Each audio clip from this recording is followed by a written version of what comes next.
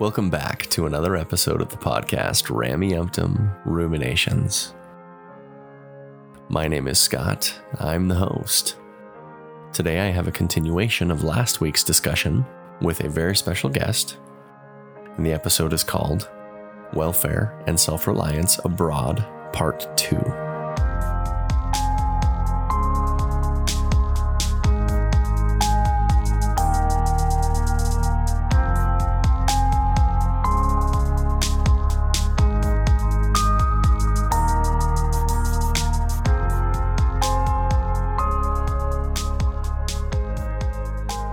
Welcome back to another episode of the podcast, Rameumptum Ruminations. Today we are continuing our discussion with Nolan. We brought him on last week, and we talked a bit about his background with the church. Nolan worked as a full-time employee for the Church of Jesus Christ of Latter-day Saints within the Welfare and Self-Reliance Department outside of the United States. We talked about the self-reliance and welfare program from a wide perspective of what their function was across the globe. We talked a little bit about what that position entailed. And then we covered some of his top 10 things that he noticed about working for the church in that first year. This was a list that he had written as an active believing member, noticing some of the aspects of working for the organization. Then we also covered a bit about the Perpetual Education Fund. If you missed the episode, go back, listen to it. It was a fascinating discussion, eye-opening on the way the church is run outside of the United States. With great pleasure, I have Nolan back on the show. Welcome back to Rameumptum Ruminations, Nolan. Thank you, Scott. It's nice to be back. I'm grateful that you've given me the opportunity to discuss this stuff with you. It is so fascinating. And I am excited to cover the subject of the RM playbook as you've described it. I think this is going to be something that many of our listeners are not familiar with. Was there anything from the previous episode or from our previous discussion that you might want to add, or that you might want to maybe clarify, something that maybe we didn't cover before we change subjects and switch gears here? Not that I can think of, other than maybe today's discussion, it may reflect back on some other things as well. But yeah. As I have you here, I would love to pick your brain on anything that comes to mind from your time working for the church. And then I do want to end it off. I've got a couple of questions, and you don't have to answer them. Right. Nolan is a pseudonym. That is not his name. He wants to maintain some anonymity. You want me to launch into this? Yeah, let's dig right in. Yeah. What is this RM playbook? Near the end of my time, there was a desire to help missionaries, local missionaries, meaning they're either coming back to the country or they're already serving in country. Prepare for the next phase of their life. Okay, this is a very interesting topic, actually. I think, because it shows some stark cultural differences.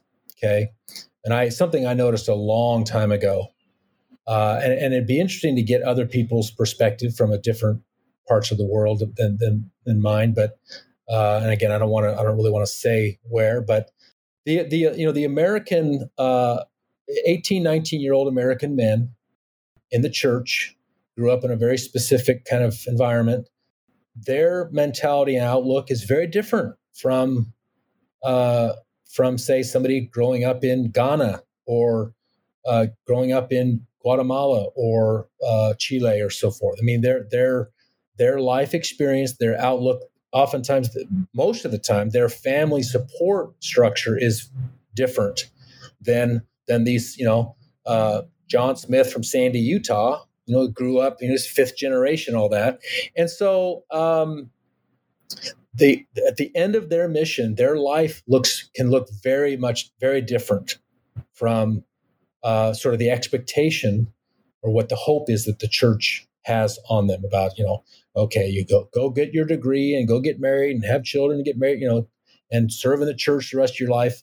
So I explain that because this program that was developed was sort of an attempt to, sort of mitigate or provide resources, provide support for people like this.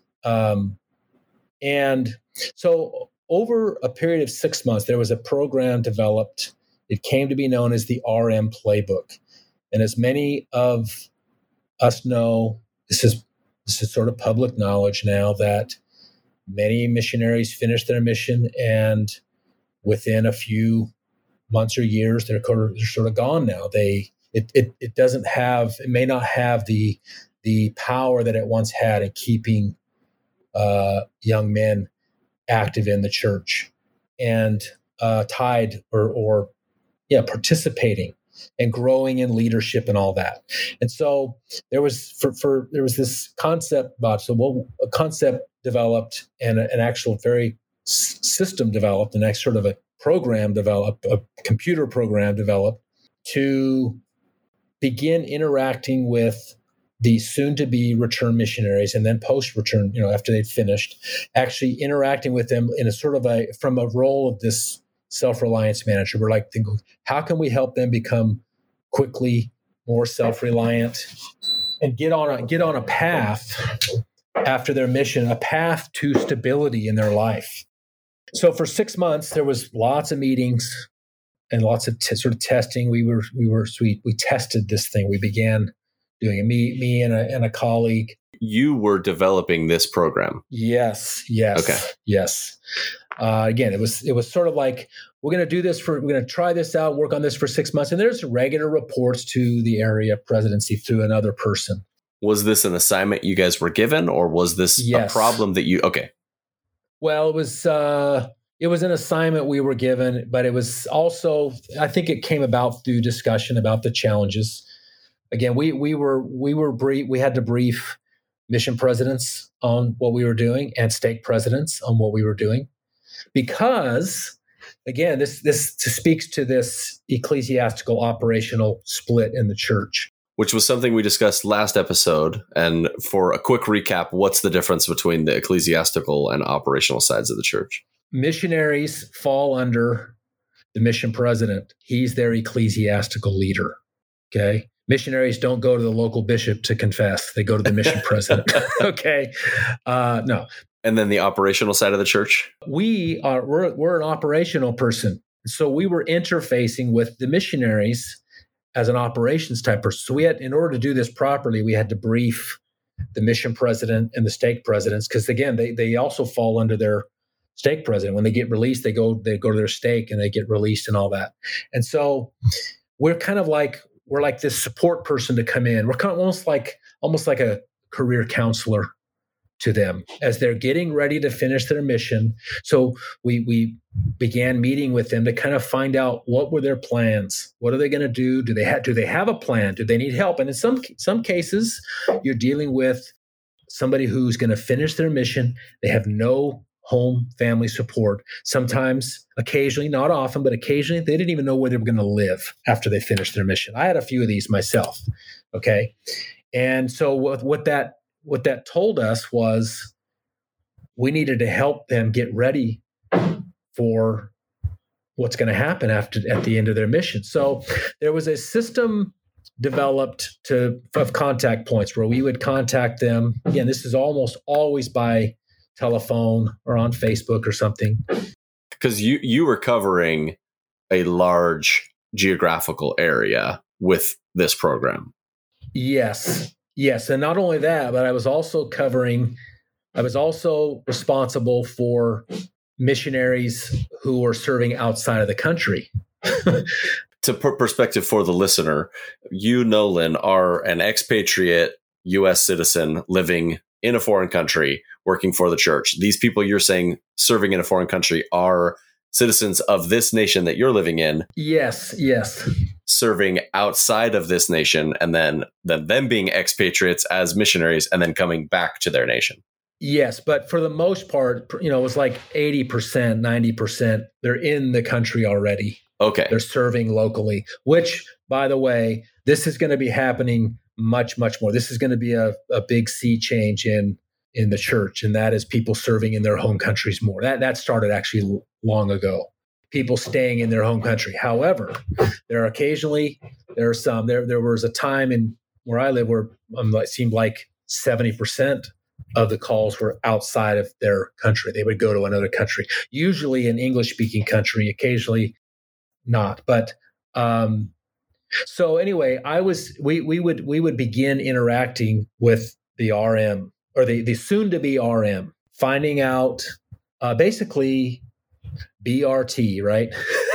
No, actually, it was very, very genuine, very pleasant thing to do, to call the missionary. I didn't have to talk about their teaching pool. I didn't have to talk about the rules they were keeping, and I didn't none of that. I was talking about real life with them. Okay, it's like, so finding out what level of education do they have so far, what are their plans, what are their hopes, and beginning to help them think about this reality that they're going to face in, say, 3 months.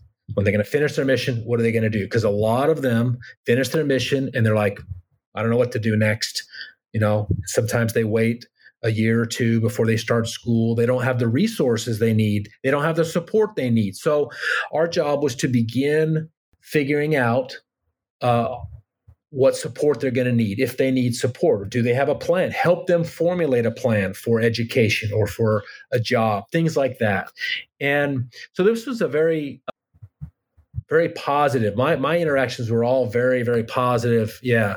These all sound like great things. And that's from these conversations we've been having. There's nothing really nefarious about any of the work that you were doing. You were helping people. What I liked about it, for me, what I liked about it was I could speak about reality. Okay. I could speak about the reality of the soon to be real life that they're going to be living, rather than living in this highly controlled environment and structure and reporting system where, we all know what the missions are like. So I could begin to help them see, look, you're going to need some skills to make a job. I try to help them, raise their expectations about what kind of career they could pursue. I made a note about this. I could talk to them like a normal person without the dogma or pressure of a mission president. I didn't care if they were reading their scriptures every day, right? Well, I mean, honestly, saying that's going to sound very blasphemous for me to say that. It's fine. Frankly, everyone is multifaceted. Even a missionary that's 100% of their time is trying to serve a religion that they believe in. Like, they're not 100% always thinking about religion, and I think anyone's fooling themselves if they make a claim like that.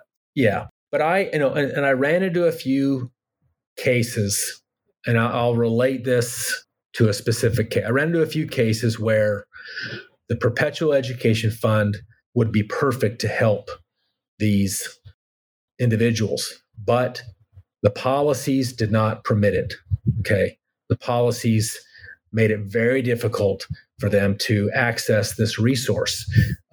This is the diversity or the variety of problems is so vast in some of these environments that just having this policy that everything has to fit into this policy just would not work. It wasn't effective. That's what was some real frustrating. I would assume that a recently returned missionary would be the ideal candidate for the Perpetual Education Fund, especially a foreign missionary. Let me give you an example. I tried to help solve this case another way. And I think I did. I'm not sure. But let me give you an example. I was dealing with somebody who had already completed 3 years of an accounting degree in their home country. Okay. And they were going home, and they wanted to just go finish that last year of school. Well, the Perpetual Education Fund does not fund 4-year degrees. So because it was a 4-year degree, automatically disqualified. Couldn't help him. Even though he only needed help with 1 year. Exactly. That's exactly right. And it would have been most likely less money than a 2-year vocational school because he was only going for 1 year. Right. There's situations like this all the time. You'd said last episode the average was what, $600, $700? We're talking $350 tops for this guy to finish his degree. Yeah, I mean, it's very minimal. I mean, it's shocking in some of these areas of the world how inexpensive education is.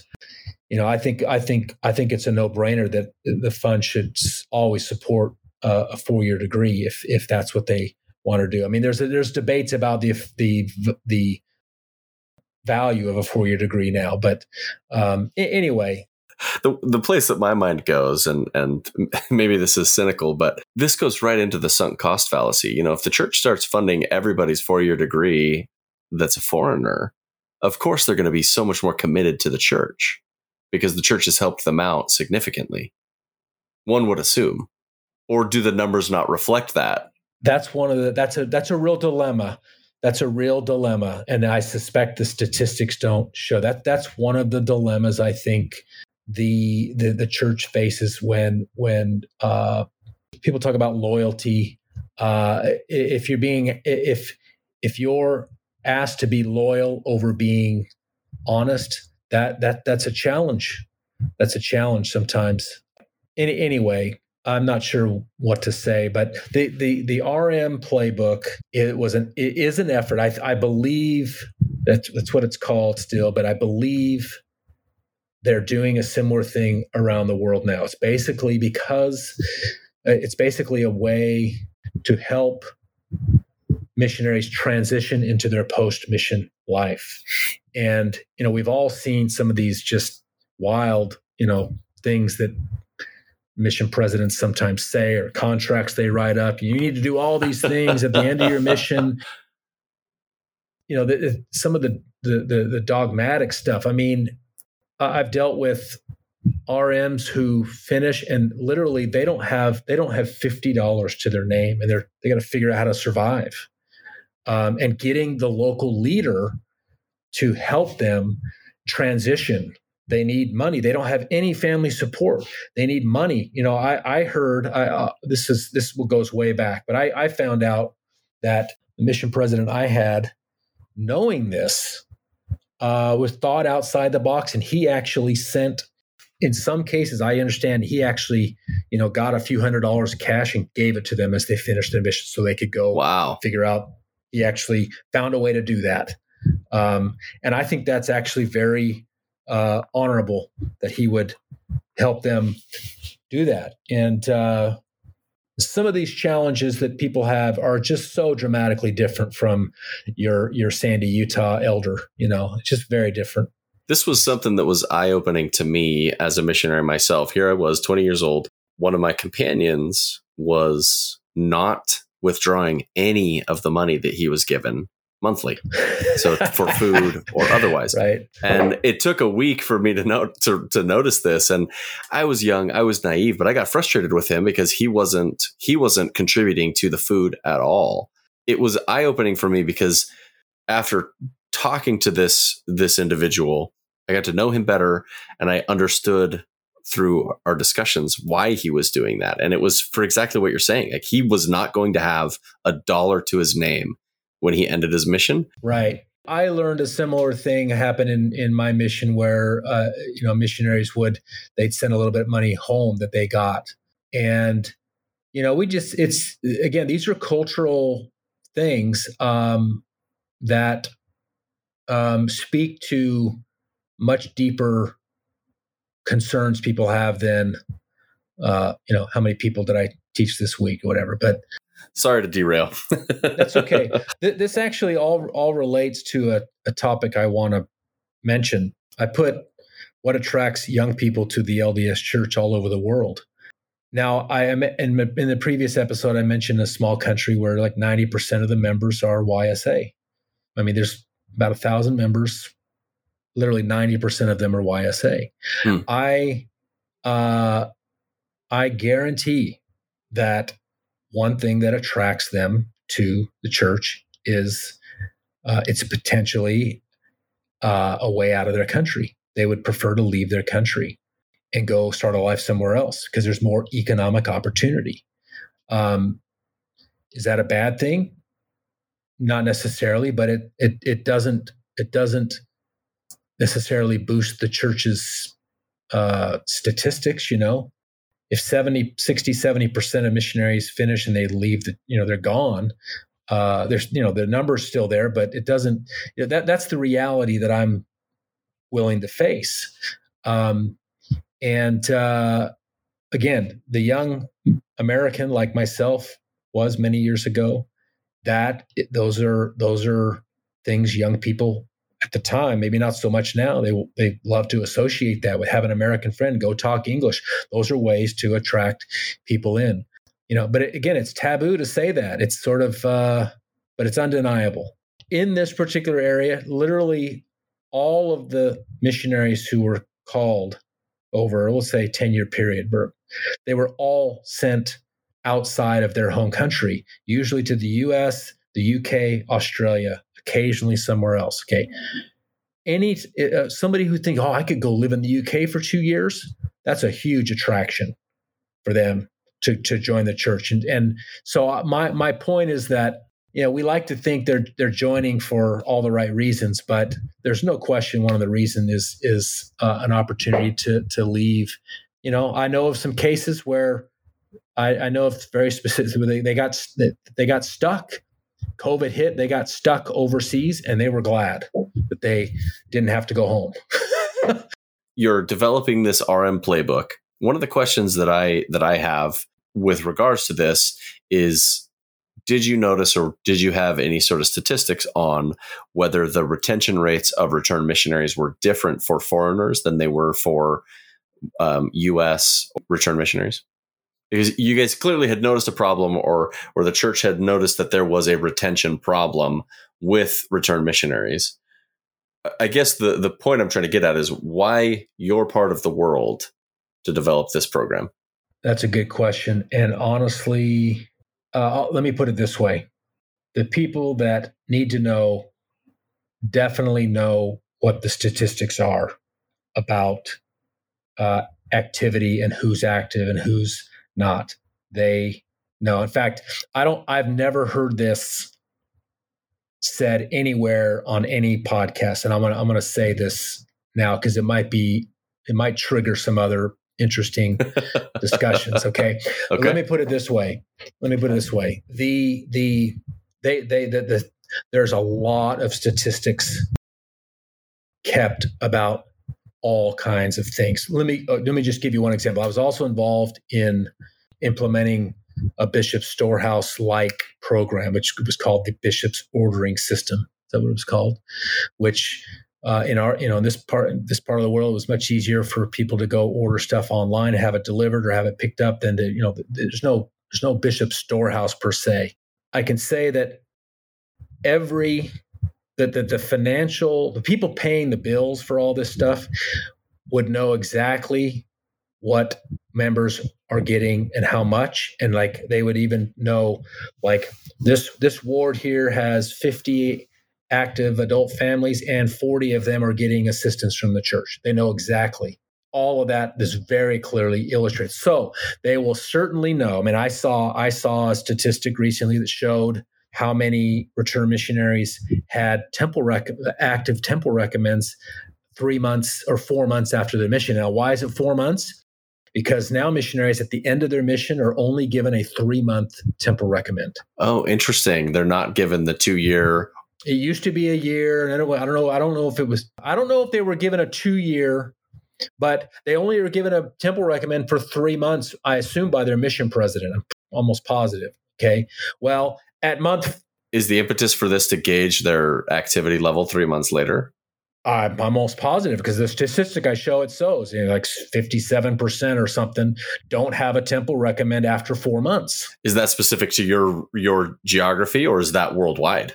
No, that was my geography. But I strongly believe that the activity rates are very similar all around the world. All very, very similar. If you take the developing world, I think it's all very similar. This is something that we talk about activity rates. You've maybe been hearing about what the activity rates are in Chile or the Philippines or whatever. And, we know that it's I think an optimistic view is 20 to 25% is very optimistic. Yeah. So back to your question. Yeah, the statistics, there are mechanisms in place to keep track. Now, okay, this is what I was getting to about data. Okay. I early on in my deconstruction, we'll call it, I realized that the financial people in Salt Lake could very easily, maybe I'm giving them an idea, but I'm sure they're doing this. There's no way they're not doing this. They could very easily see where people are stop paying tithing, who has stopped paying tithing and where. Okay. They can very easily see what's happening to people's belief or commitment. We'll call it that, their commitment based on tithing. Okay. Because they keep track. If there's anything they keep track of very, very closely, it's the money. The tithing donations are very well documented within the church. Yeah. It's a very clear indicator of sort of commitment, you might say. And so let's just say they look at, this region and they say, wow, tithing's way down. Who stopped paying tithing? They could very quickly see, I'll bet you these 10 families are, they're having problems. They've stopped paying tithing. Whereas, for previous 5 years, they had tithing paid every month or, 80% of the time. They could very easily see that. And I suspect that's absolutely what they've done. They can see very clearly what's happening around the world. Yeah. Yeah, to a similar point, they would have access to what percentage of returned missionaries become active tithe payers once they finish their mission. Yes, and of course, again, temple recommend is another significant indicator, right? Keeping your temple recommend current and all that. You've probably already answered this because we've been discussing about it, but the position that you held, you had access to privileged information about membership statistics, attendance records, or what sort of information did you have access to? I had a little bit. I was occasionally exposed to maybe aggregated data about this kind of stuff. While you were in these meetings that you were mentioning. Yes. Yeah. But, a lot of times, I saw some data recently shared by a high level authority. Again, it was summarized data, which shows activity levels from primary down to adults. And it shows this very common thing, where activity rates, once they become once they become YSA, activity rates are like between 20 and 30%. And that includes return missionaries, So, but as far as the results of my this work with return missionaries, I did not persist with this work long enough, maybe to see the measurement. But technically, this position would be monitoring this kind of stuff for about a year after they finish their mission, meaning they're maintaining some contact with them, offering support. Again, it's very much like a career counselor, checking in with them. We're trying to build them up and help them have a bright future, which is all very good and noble. But sometimes what frustrated me sometimes was the expectation, like we would project, we expect you to be like this as a good member, when maybe the best healthy life for them was not doing these type of things, or being less, it's just sort of this idea that to be happy, to be healthy, you have to do all these things, when, everyone's a different person. Everyone has a different challenge. Everyone has different circumstances. There's no one size fits all. And that's one of the challenges, I think, in sort of the culture of the church, is there's got to be an adjustment to allow for more diversity, I don't know if that's the right word, more diversity. Everyone doesn't have to have the same outcome, So you were managing this RM Playbook program. You left employment partway through, like, implementation of it? Yes. Okay. Yeah, there were some things that I needed to pursue, and so I moved on. And so I think they're doing a similar type of thing. I think they're implementing it worldwide. I'd have to double check, but yeah, they're going to utilize volunteers for some of this. In some parts of the world, they'll use volunteers to do it. We'll stick on this volunteer idea. Were you personally calling all of these missionaries, or did you have volunteers from a local area helping you out? No, I was calling them. I actually I take that back. I had 6 or so mandated contacts points over time, but we also were developing what we called mentors. We were trying to develop a network of people in the church in the area who we could refer them to get more advice about a certain career path. And it was contacting them and help explaining to them what we're trying to do.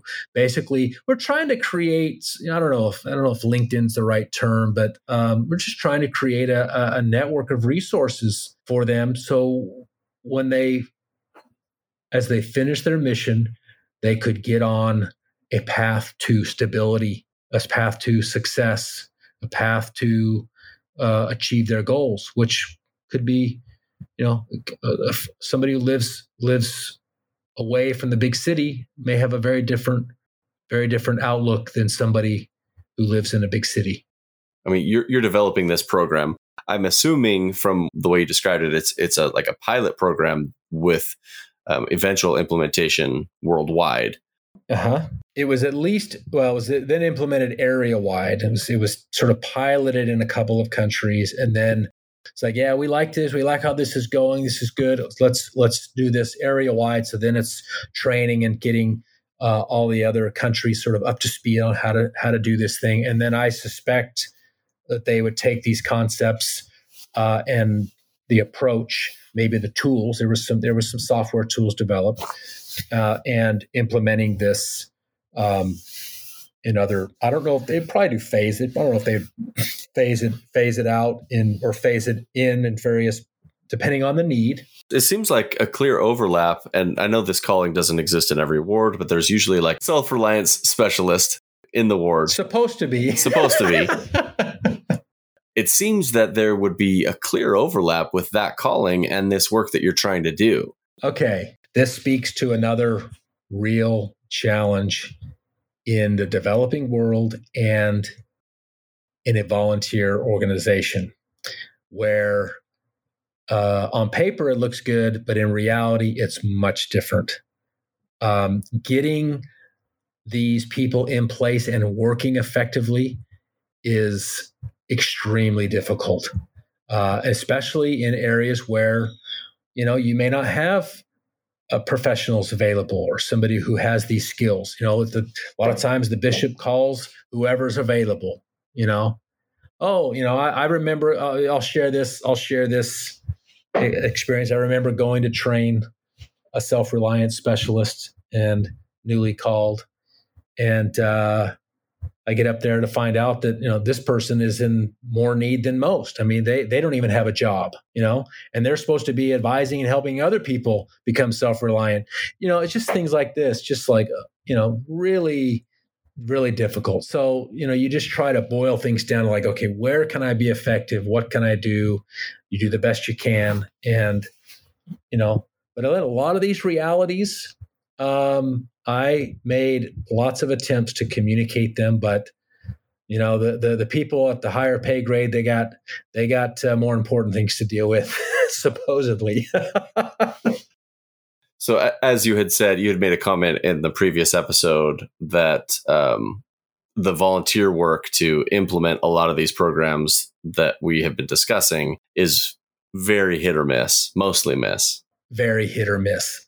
While everything that we have been discussing sounds great on paper, actual implementation doesn't follow through with what you want. Maybe this would be on my next top 10 list. The church is masterful at presentation.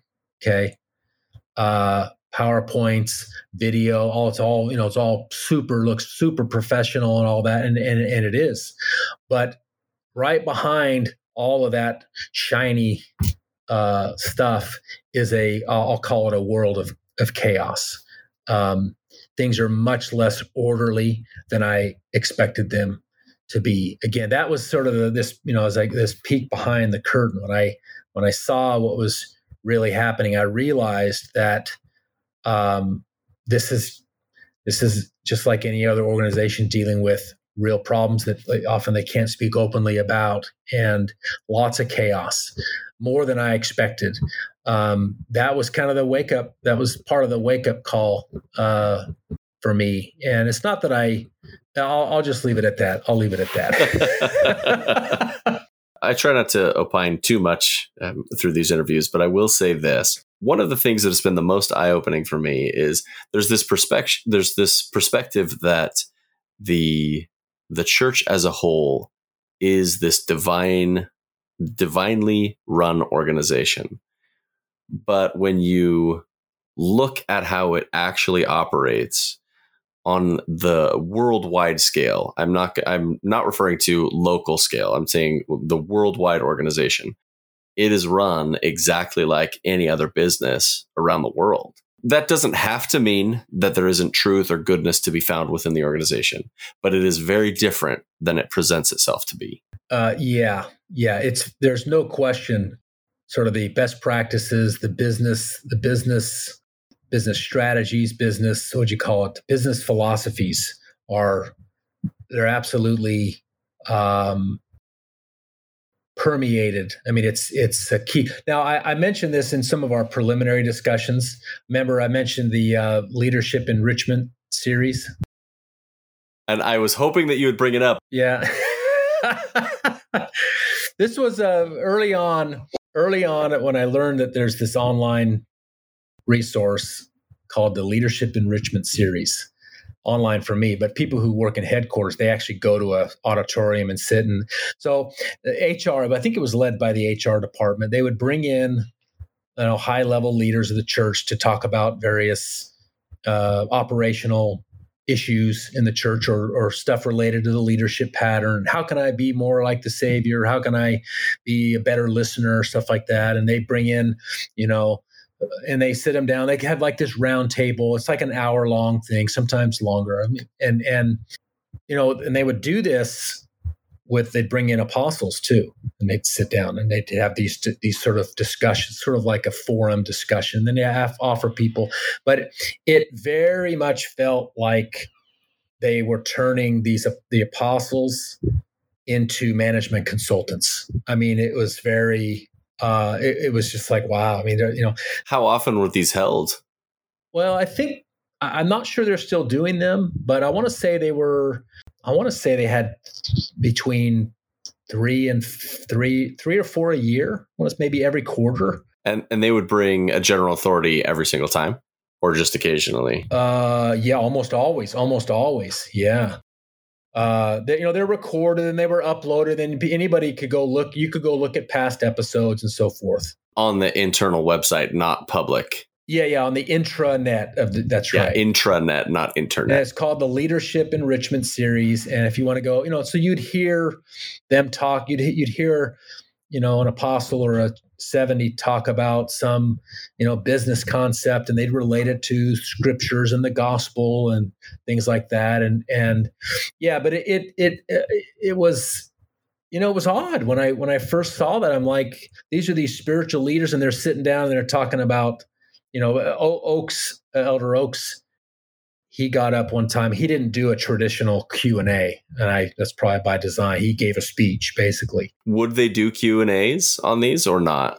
Oh, yeah. They would do Q&As at the end. They would always do they do a Q&A for maybe 30 minutes or so and answer a few questions. But it was all about trying to help the church employees, glean wisdom and experience from the general authorities. These are the most entrenched members, so the questions being posed are probably not the hard questions. These are directed towards like everyday application of their positions. You mean the discussion? What they talk about? You have these leadership enrichments, and you'd have a general authority or an apostle there, and they do a question and answer at the end. The demographic of those in attendance are the most entrenched members, the most active believing members. Yeah, but again, they're primarily talking about how to be a better employee, how to operate more effectively, and they would try to apply spiritual and scriptural things to it, and Yeah. The question I was unsuccessfully asking was what sorts of questions were posed. I'm assuming they were not any sort of doctrinal or heavy questions. These were all pertaining to the jobs and functions of these individuals. They were not. It was not about doctrine. It was about how can I be a better listener? How can I help my employee be more motivated? How can I find the proper work balance, things like that. Elder Oaks, he talked about silos. He got up and talked about how there needs to be more communication between departments. It was just interesting to me to see how they would put an ecclesiastical leader in a situation where they're dealing with management consulting, which makes perfect sense. So were these trainings for the operational side of the church or the ecclesiastical side of the church? Operational side, just the operational side. Yeah. None of those in attendance were like your mission presidents or your stake presidents. These were all different audience. Yeah. Gotcha. I just wanted to make sure I understood who the target audience for these trainings were. It's the workforce, basically for the church workforce. It's called. Yeah. Well, that's such a fascinating juxtaposition. I mean, you get this person who is supposed to represent Christ discussing business ethics and best practices. I could imagine that being very jarring to a believer. It just really changed the dynamic, changed the perception. Now, let me share with you one thing here. I'm going to pull it up. Okay, I've got it right here. This is called the leadership pattern. This is one of the core. This is like the culture of LDS employment. Okay, and I'll send you this image. This isn't confidential. This is just, again, this has been developed for the church workforce culture. It's a circle, and in the middle it says "Lead like the Savior." Okay, they want everyone to always think, if I'm going to be a leader, how would the Savior lead? Okay, lead like the Savior. And then it's got act under the direction of the Spirit. Okay, of course that's pure LDS concept. Act under the direction of the Spirit. Then there's on the bottom of that, it's called align with the brethren. So you can't really act under the Spirit and not be aligned with the brethren. That. Those things have to be in harmony. You see the challenge there. So then there's these 6 core, what they call operational talents. That they call operational talents. There's 6 of them. Define directions, like what's the direction we're going. Counseling together. Okay, that's about getting consensus. Build capability. How do we increase our capabilities over time? Organizing the work. Accomplishing the work, and rendering an account. That's the return and report type of thing. Now, I think it's also very useful to discuss this concept of councils. This was a big change that happened in the church, I want to say 2014, maybe 2012. There was a real shift to councils, to the council model. Okay. And now there's it's a buzzword, counsel together, counsel, there's the high council, there's the ward council, there's a self-reliance council, there's all these things about counseling. And so there was this real push and shift to managing by councils or consensus, making sure everybody gets in. And even this has been a big topic for the Quorum of the 12 now. It's like, well, how do they get revelation? Well, they all have to agree for it to be considered doctrine. There has to be consensus for it to. Yeah, which is very different from what it used to be. Okay, and anyway, so this is one of the core things in the cultural development and sort of operational mindset of the workforce is this, what they call the leadership pattern. I'll send you a copy of it. It's interesting because it does drive the perspective or the view about how they want to operate. It's perplexing because you have these ecclesiastical leaders who, for the church employees, are supposed to be both ecclesiastical leader and business consultant. It's just such a blurry line on what their role actually is. Yeah, let me give you some insight. I don't know this for sure. Maybe someday an area level will speak openly about it. But area presidencies, I believe, significantly deal with financial, legal, and their ecclesiastical role, from my view, is to simply train stake presidents to run in their area. They deal with the stake presidents or the area 70s. Okay, but I guarantee you they're looking at regularly, daily. They're looking at financial matters, approving budgets, signing off on, can we do this? Humanitarian, whatever. They manage the money. They are making executive decisions about money things, and then what else did I say? Oh, legal matters. There's a legal counsel in every area, and they I mentioned this in some of our preliminary discussions, that legal review was code for nothing will happen for another year.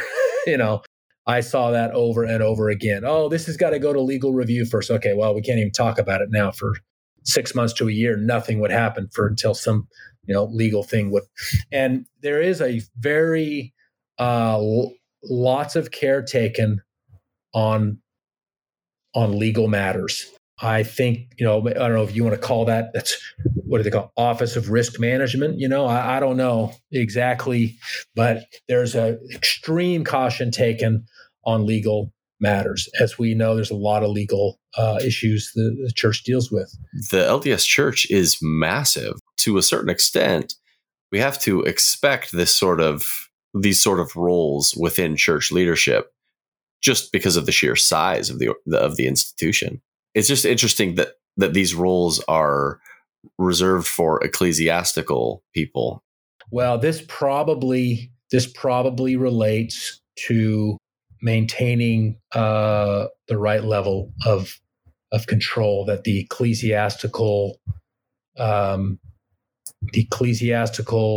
authorities need to have the power to rein in or properly administer the temporal side, to keep things within their purview, maybe. Whereas if there was really if there was a bigger separation, there'd be more risk, probably a lot more risk. Of course, yeah. Anyway, those are pretty high level, maybe philosophical discussions. It's hard for me not to let my brain go into that direction, so I try and reel it in as much as I can. When you're trying to save the world, it gets complicated, right? That's right. Let me cover the positive experiences. I can go right down the list. Meeting with real people, dealing with real life, dealing with people who really needed help. That was a very rewarding part of the job, no question. Okay. I wasn't sitting behind a desk a lot of the time, which is what I liked, being out there, seeing what real people are dealing with. Okay. And that's where I think there's opportunity for the culture of the church to improve, we'll say, to be more, to recognize the diversity of individual experience, and to be much less, change our expectations, you might say. If people need to sell coffee on Sunday to make a living, yeah, that's okay. It's not a sin. It's not, you see what I'm saying? People dealing with real, rather than feeling pressure like, oh, I can't do this, I can't do that because I'm breaking the Sabbath or breaking rules or whatever. It just creates, I think, a lot of unnecessary burden on people. So providing resources, ideas, and validation or motivation to help, avoiding dogma, that was a great part of my job, is I didn't have to get into the thick of dogma at all. You weren't part of this ecclesiastical side. You were there helping with their welfare. Right. Yeah, recognizing that challenges people face were not necessarily related to faithfulness or sin or disobedience or lack of paying tithing. There were so many things that are beyond their control, helping people see that help them make maybe a more appropriate choice or decision in their life. Okay. I enjoyed that part of it.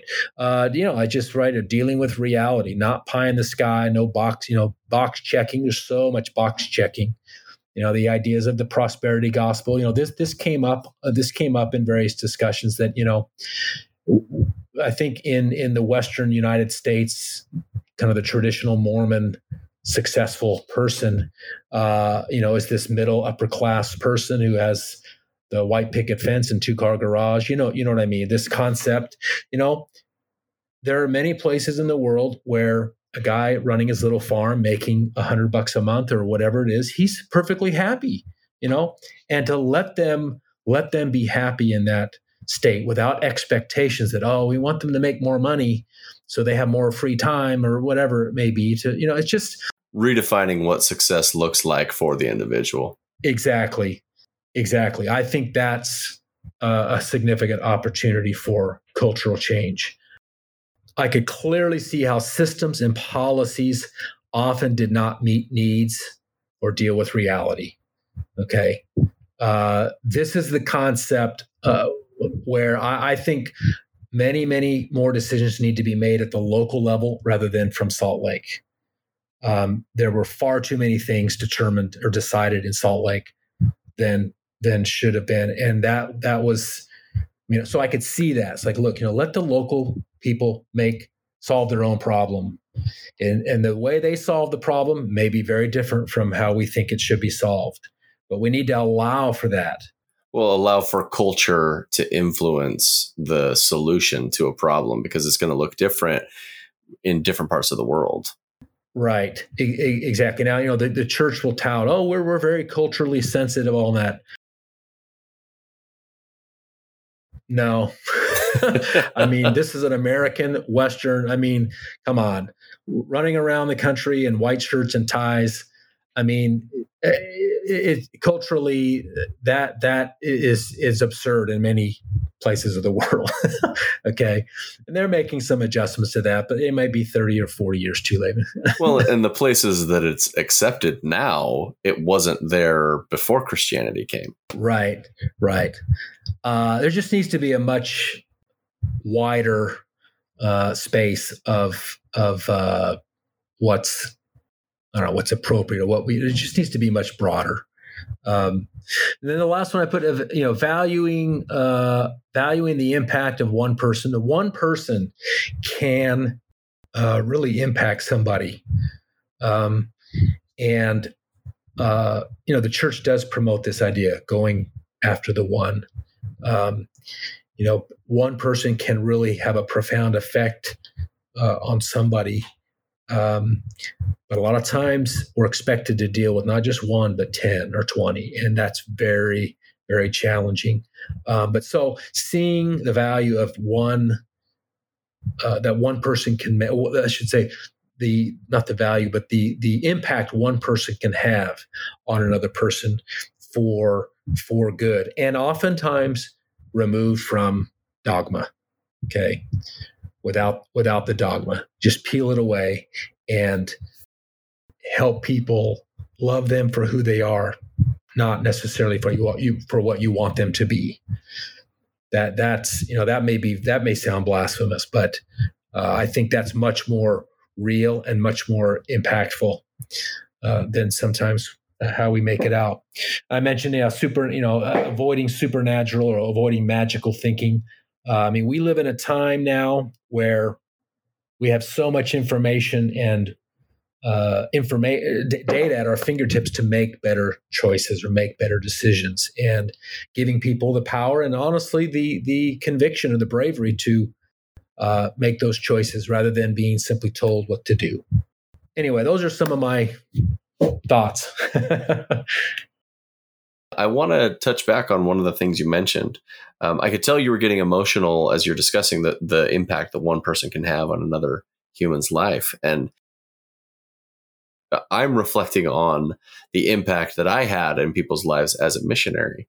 And I don't know that I am brought to tears when I think about the people that I converted, even as an active believing member. But so it was interesting to see that you, coming from not the ecclesiastical side, you're coming from the operational side of the church, but you're actually having real impact on the daily lives of these individuals. And I think there's a fascinating juxtaposition there where the ecclesiastical side doesn't have as long lasting of an effect as someone coming in and helping a person and helping them thrive.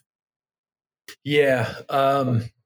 If you want to tie this to some life-changing practices, you might say, people in developing countries are often saddled with debt, and they're just barely surviving day to day, week to week. Okay, they often make some not so good financial.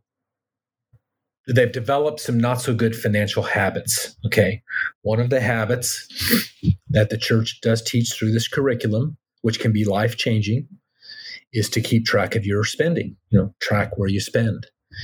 That simple thing can really help people see more clearly, see reality. Now, the church often does this as a way to help them budget so they can contribute tithing or a fast offering or something like that. But I would take it a step further and say that if they could see, when they see more clearly, they can make better financial decisions, which may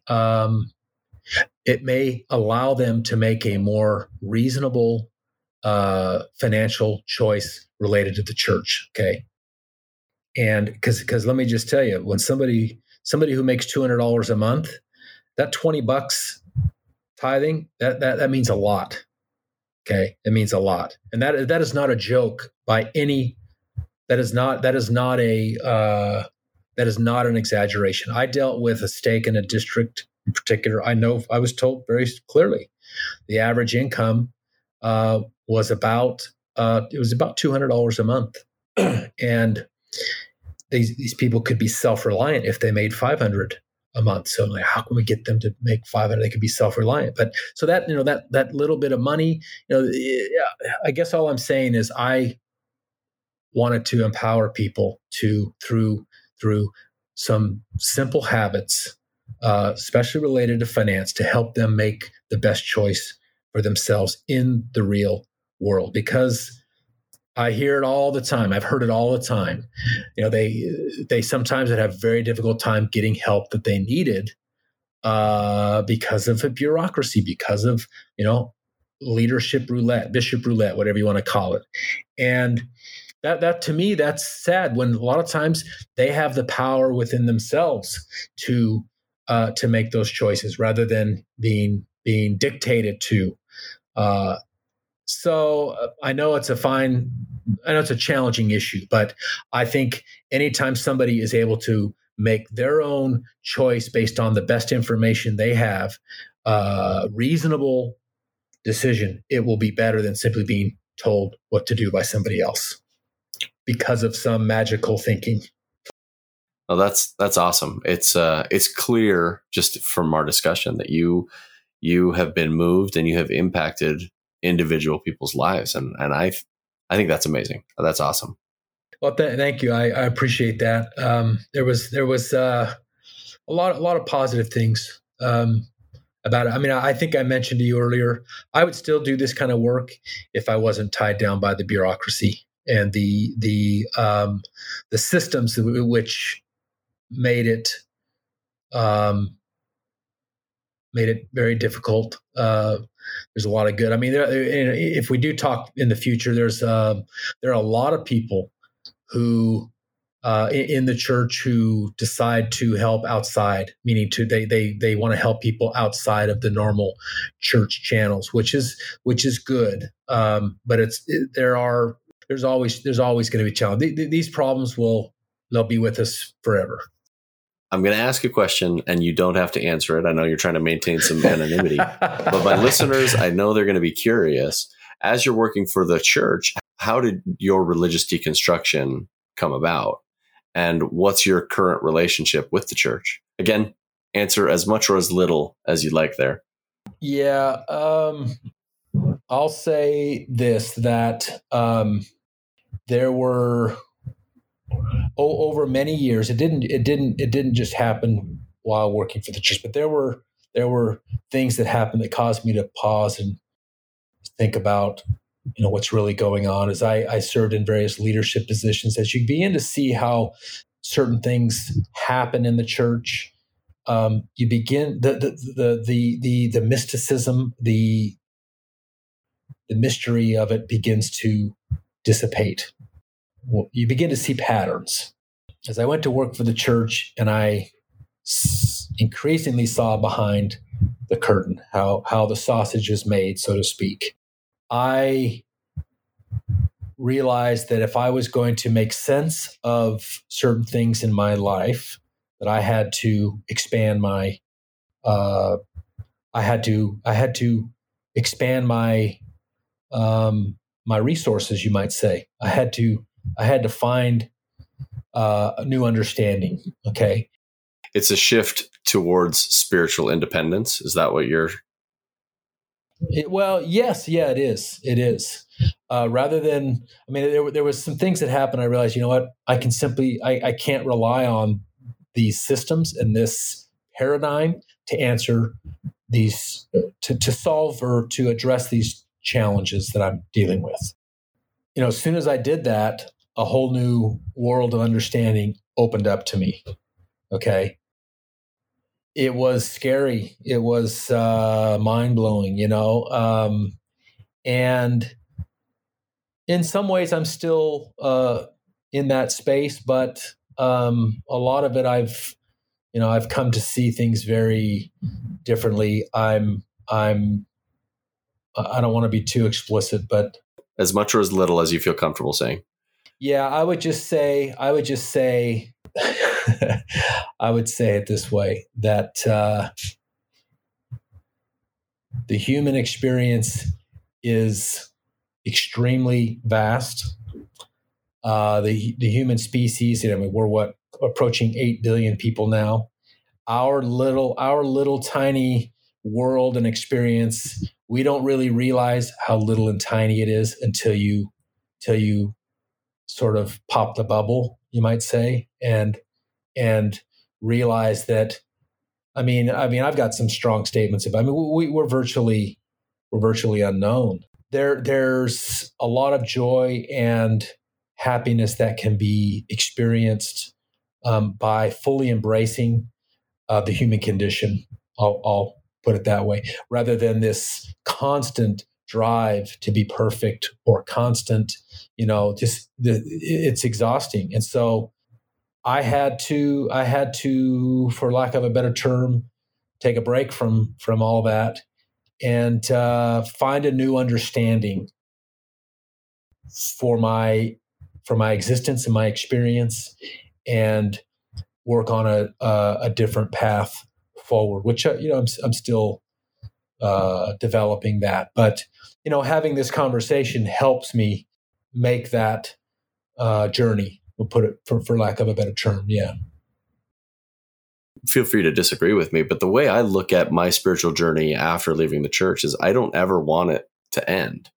I want to continually be learning and developing the way I see the world and the empathy that I have for fellow human beings. Like if I stop, if I come to a point where I say I have it all, then I've missed the point. Right. No, I absolutely agree. I've wondered if I had not gone to work for the church, if this had ever happened. I'm not sure that it's hard to say. It's hard to say. It definitely gave me a new perspective and opened up a door to a new reality, which is, as I mentioned this a lot in these discussions about dealing with reality. I think that's, well, of course, there's the philosophical discussion about what is reality, Yeah. But to bring it back to maybe to closer to this discussion, I realized that members of the church all around the world, they're as human as anybody else. Okay. And in fact, I would have to say this was a key turning point for me, because I have some writings about this. But I used to have this really strong belief that I was special, I was unique. I was in this little niche of a community, and because the church doctrine. Yeah, the church doctrine really sets you up as you're this really special. And then as soon as I realized, and part of this is by going out and seeing people around the world, that no, I'm just one of a billion, one of billions of people, and I'm not. There's nothing really special about me. And then when you realize that, you realize, well, maybe all this other stuff is, it's all just a construct. And it really opens you up to, I think, a new understanding of what it means to be human. Yeah, that's definitely something that I've grappled with after deconstructing, is this concept that none of us are important. Like, none of us are like that chosen generation. We're just the current apex species on this planet. I mean, I've mentioned this to a few people. I say this occasionally, that, literally in 100 years, there may be nobody who even ever thinks anything about who I was or what I did 100 years from now. Do we think about our ancestors a little bit? We may know a little bit about their story from 150 years ago, but for the most part, they're forgotten. And it's not that that's good. Well, and even when we mention them, they're snapshots of who they were as an individual. They aren't, it doesn't encompass them as a whole person.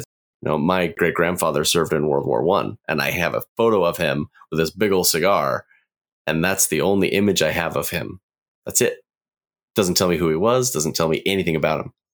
You can appreciate that, of course. Yeah. Still, you can, but but the exact same thing's going to happen to us. In 100, 200 years from now, and so that, to me, that brings into sharp focus our reality.